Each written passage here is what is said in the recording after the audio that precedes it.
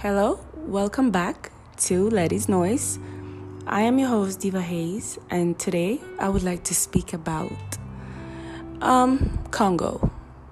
So let's get into it.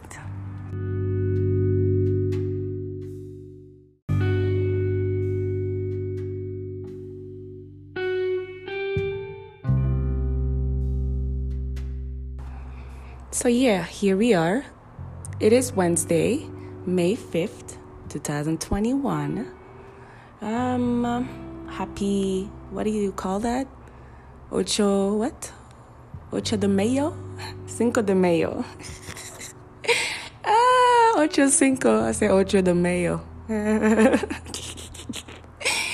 Happy, Cinco Siete? I'm joking. Just wanted to vibe a bit, but because the subject that I'm about to have is a bit sensitive. As much as I was joking right now, something came up and I wanted to have a podcast and talk to you guys about this because it's kind of important and it goes very much with why I wrote a book on it.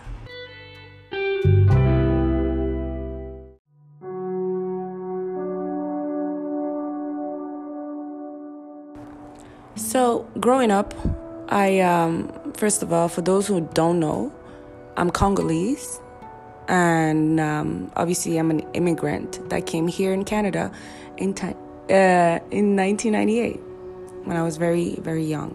I was 7 years old when I came here. I think it's important for me to speak about my own story because what I've seen right now makes me feel a little bit better because I was kind of traumatized and shocked of how I arrived in Canada. And nobody ever seemed to talk about it until now.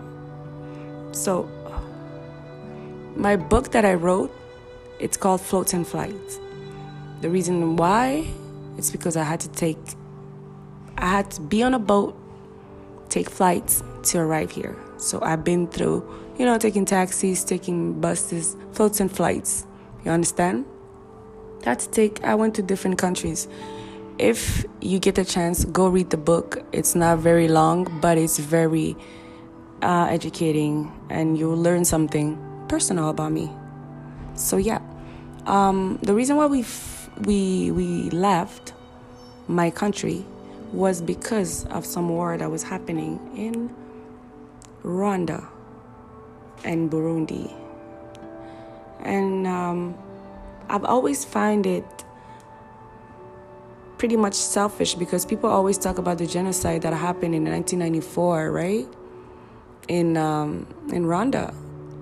And meanwhile, they were actually fighting against each other. Like Canadians fighting against... If you don't know the story, it's like Canadian, okay? It's like Ontario fighting against Quebec. They're Canadians, okay. So,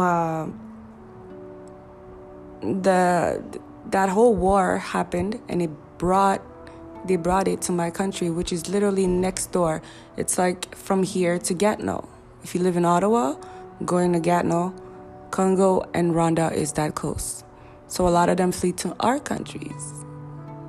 Long story short, I'm not going to get to that. It's always been a sad story. They even made a movie about it, Hotel Rwanda. You can check it out.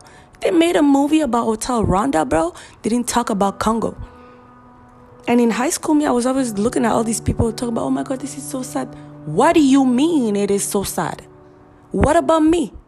I always used to say, what about me? What about my people? Nobody even ever told or said or mentioned how many Congolese people were in trouble and traumatized by that war that happened, and then it was invaded. We were invaded in our own country, and then we had to leave, a lot of us. And those who didn't have money, who couldn't afford to leave, who didn't have funds or were not well, couldn't leave. And a lot of people died for something that they never started at the first time. Why? Because they accepted to help a neighbor. Like, I understand you can help people to a certain level at least. How many Congolese people are in every single country spread worldwide since 1994. From 1994 to 2005, I'd say, because it was like a good 10 years of trauma. And a lot of people, for you to get like a visa, for you to go to somewhere else, you had to wait years. Like, damn, like, it's crazy. And no offense, but it is, if you take it offensive, it is offensive to you. But the story is old. It's not like it's anybody that we know now. But whoever started it, a lot of people lost their lives and lost family members because of that. And our story was never told. And y'all made it look like y'all were such victims to your own bullshit. Made a movie about it, made the whole world know about it, but not really telling the whole really fully fucking story. Like, why y'all, what was all of that about? So, bottom line is, at the end of the day, I'm just glad I'm doing this podcast to speak about it, because anything done in the dark will come to light. And I've always found it unfair. I didn't even know how to start to talk about that first before, because it's like nobody cared. Nobody had the fucking guts to say something about it. Luckily, we on Instagram, we have, let me go on it. On Instagram, I found a post about it, so it made me,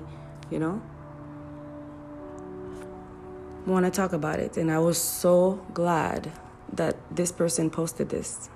So it says here, it's talking about it and how, like, the problem, the Tutsis were responsible for the oppression faced by millions of Congolese people,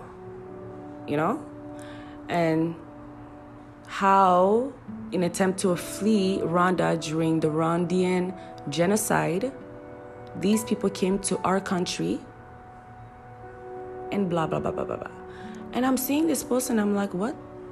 Like, somebody finally felt bad for us. Somebody finally is speaking right. Somebody is finally talking something positive or something true finally.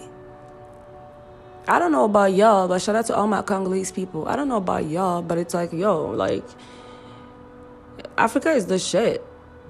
And for me, I was good back home. Coming here was never something that it was a dream for me.